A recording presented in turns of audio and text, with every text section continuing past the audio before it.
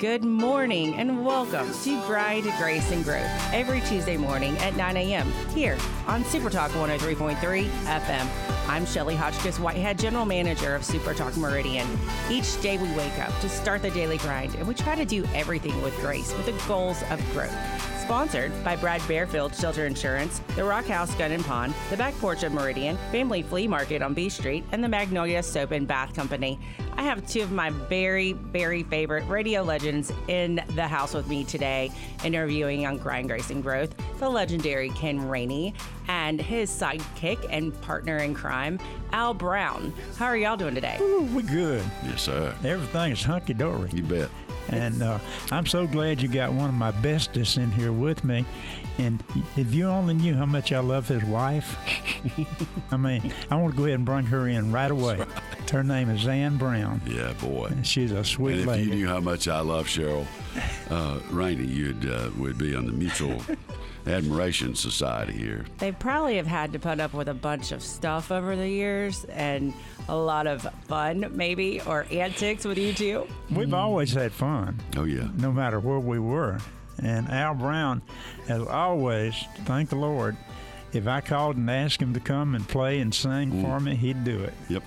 Well, tell me a little bit about your past, Al, because I have just gotten to meet you over the past year or so, and it's been so neat learning and getting to know you and learning from you.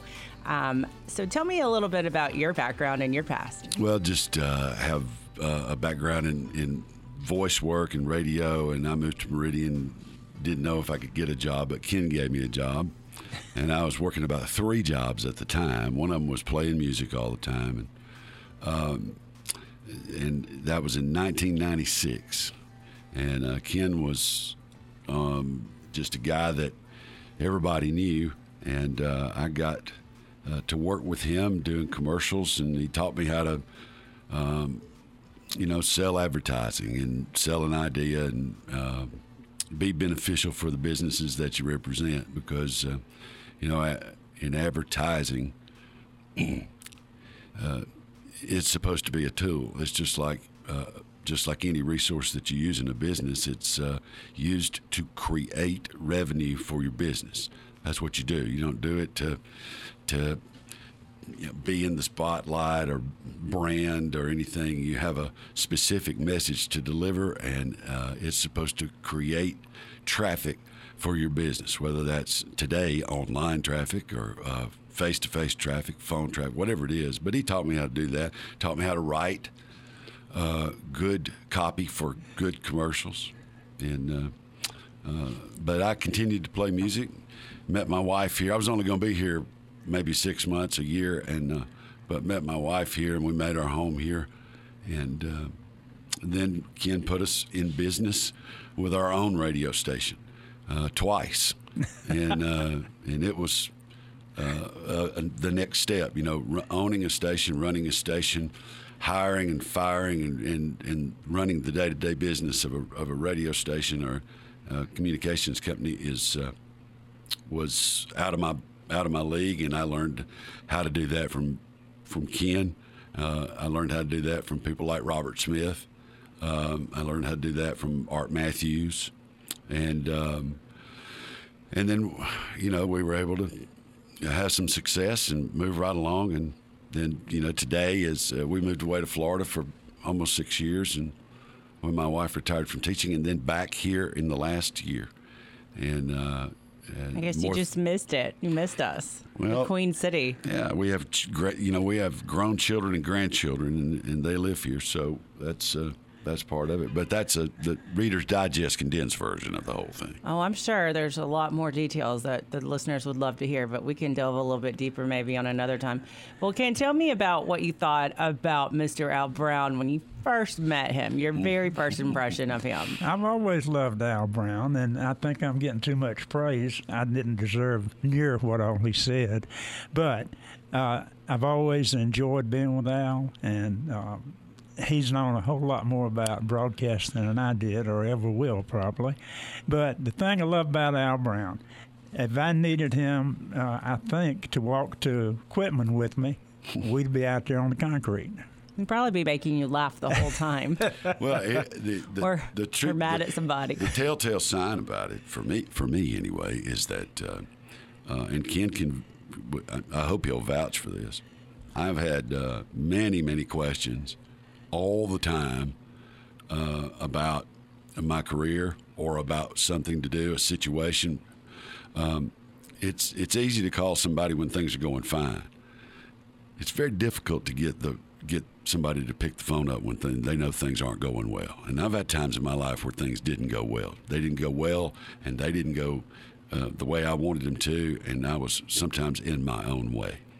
But Mr. Rainey always answered the phone. He always had a kind ear and a loving and gracious spirit to give me advice. Sometimes I didn't want to hear it. Sometimes I didn't heed it. But I'm older now. It's like that old song, Bob Dylan, the song that he wrote where he says, I was so much older then, I'm younger than that now. So, if you live long enough, which I'm fortunate to live long enough to be able to understand some of those pieces of advice. And just to carry that a little bit further, I learn something new every morning when I wake up. There's something new. For example, this morning, I heard Drew Brees bark 4 times instead of 3. Now, see what an educational morning I've already had, and I just got here. Oh, we got some stories we can tell you. Coming back from ball games and going, the fair. There's a story about the fair. There's a story about.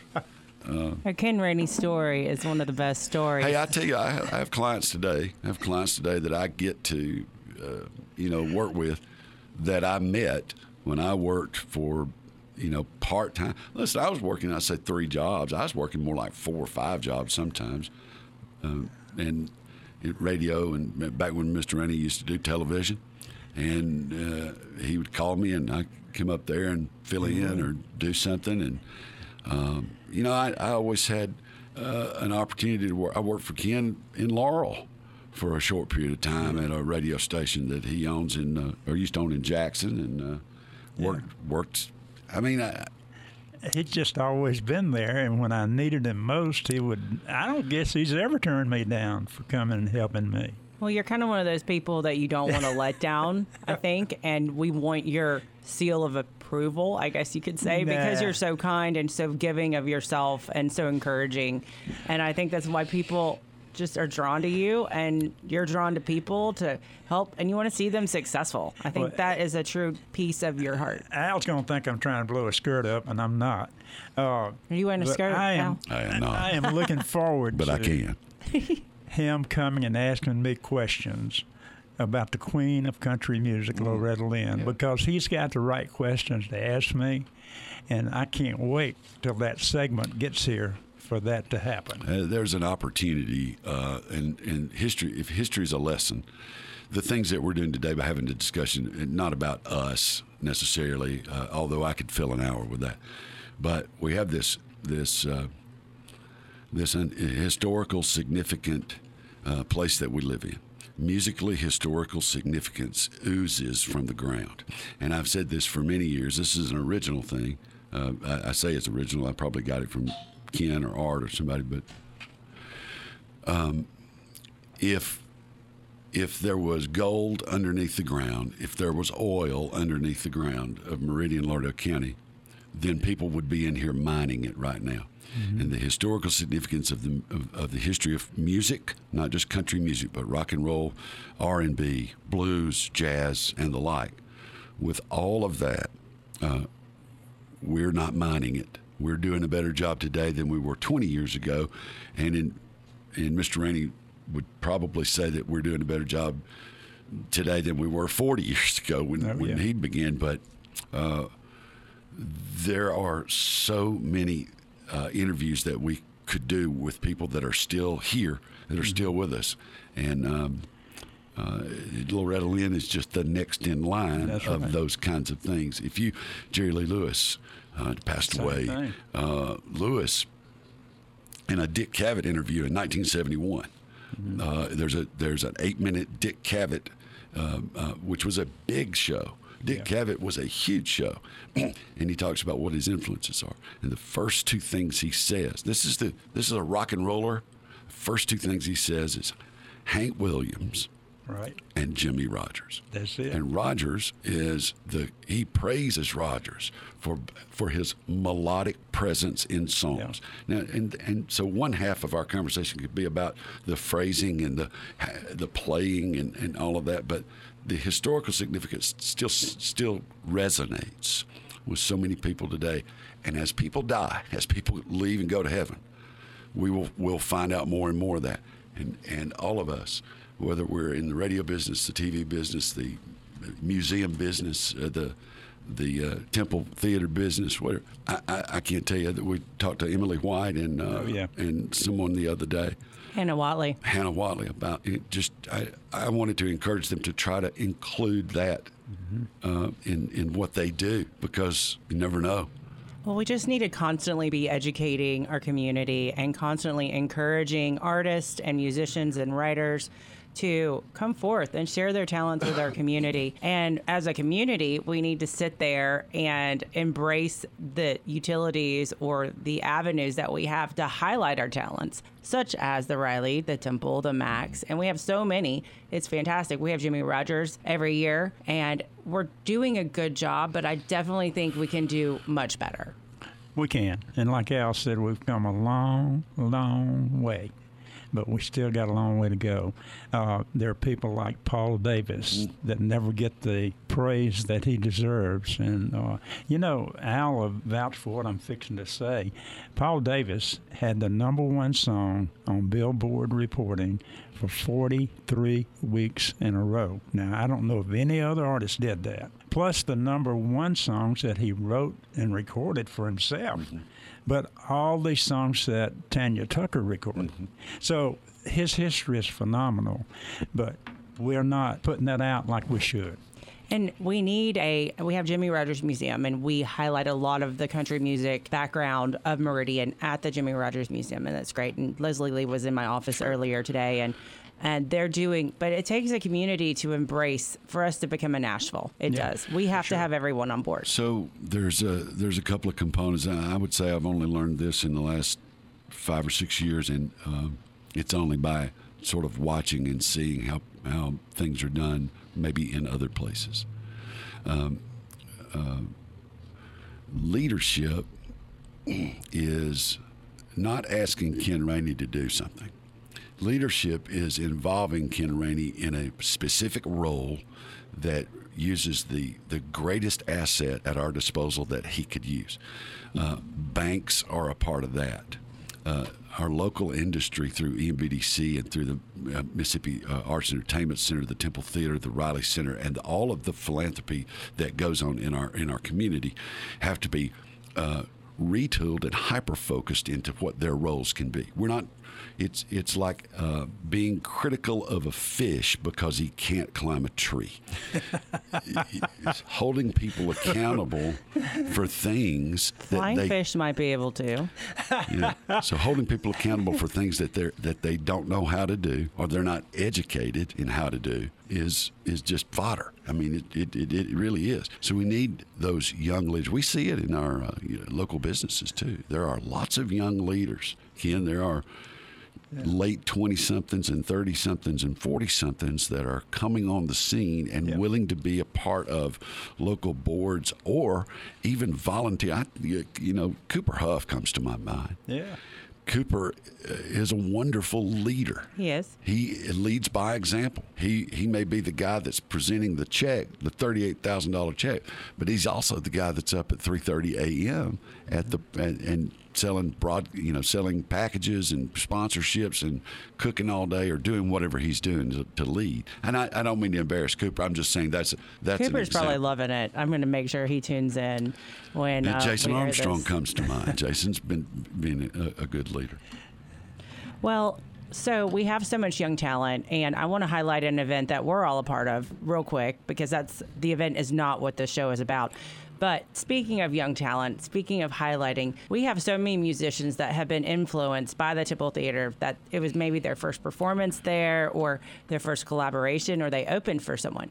And that's the Temple Theater. And it seems that the Temple Theater holds a near and dear special place for all of the musicians that are here in Meridian. And, you know, she needs a little bit of help. And so I'm really excited that Super Talk and Ken Rainey and the Temple Theater and all of the musicians that have come together to form this event on December the 4th. It's a music festival, and we have so many talented musicians, including Al Brown, that will be helping us to record a live album to raise residual money that will constantly be going into a third-party fundraiser for the Temple Theater.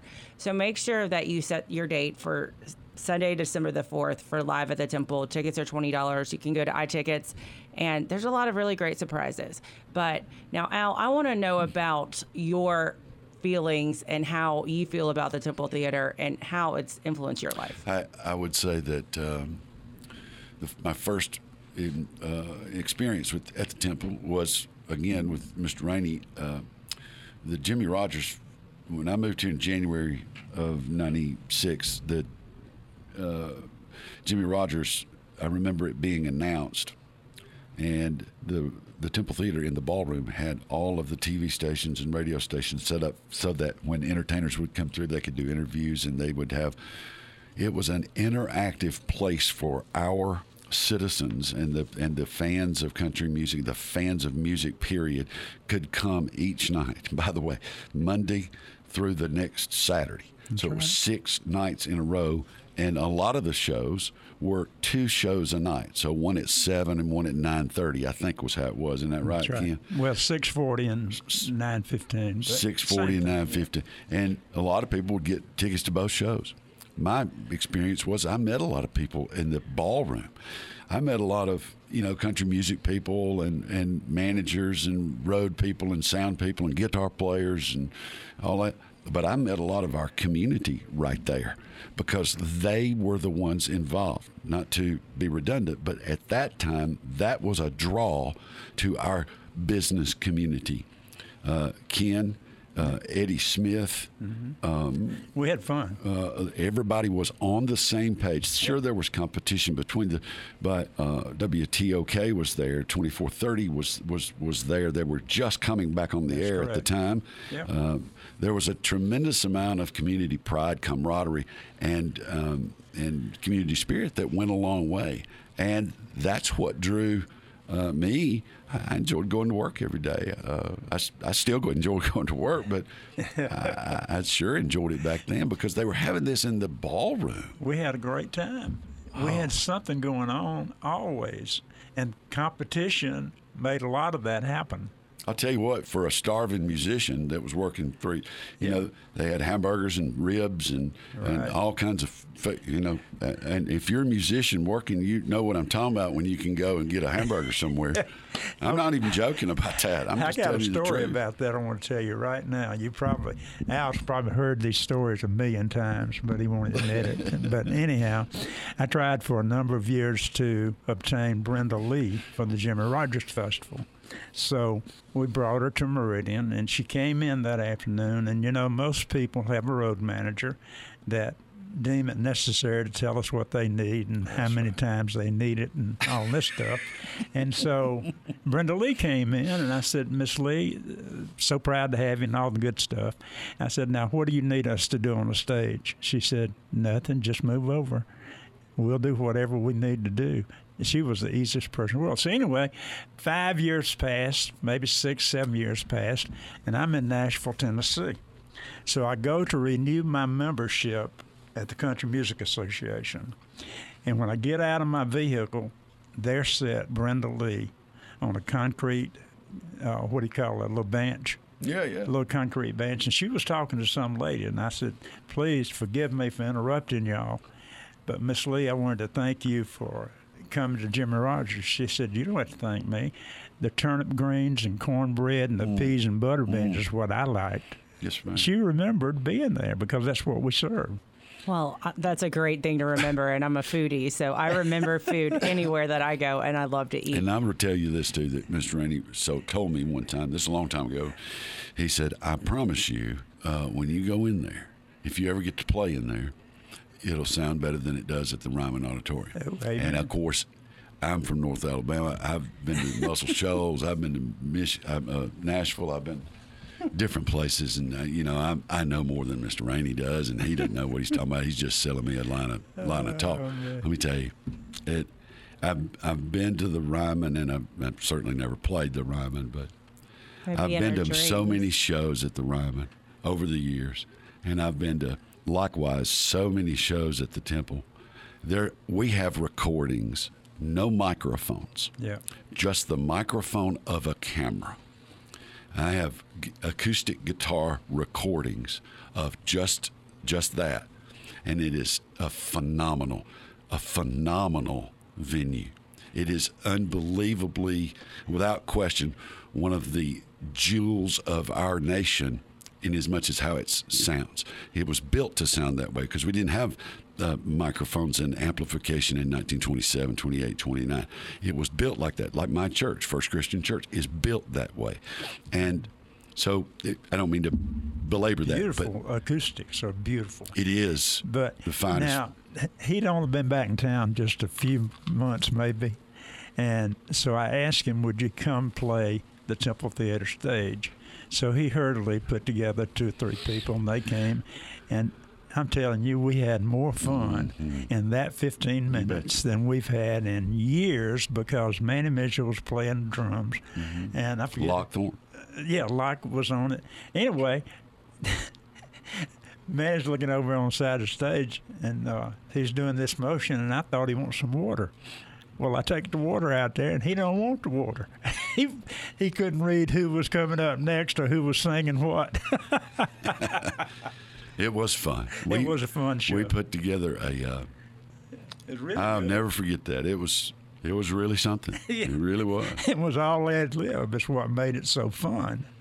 Nobody knew exactly what they was going to sing next. Well, we had 3 songs that we were going to do, and then Mr. Rainey, which I always thought this was gracious. They asked me to play one more song by myself, and I just loved it. I mean, I really did. The other 2 guys went away, and I had one guitar with great. That's the reason I asked him to do it, because I knew it would be great. I mean, I had so much fun doing that. And I will have fun at this event, too. I promise. I can't wait. And I can honestly tell you, I really don't know what I'm doing, but I feel like I have good guidance and good, encouragement. So well, you need to be more confident. Well, I'm trying to be. I just want to make y'all proud. You be more confident.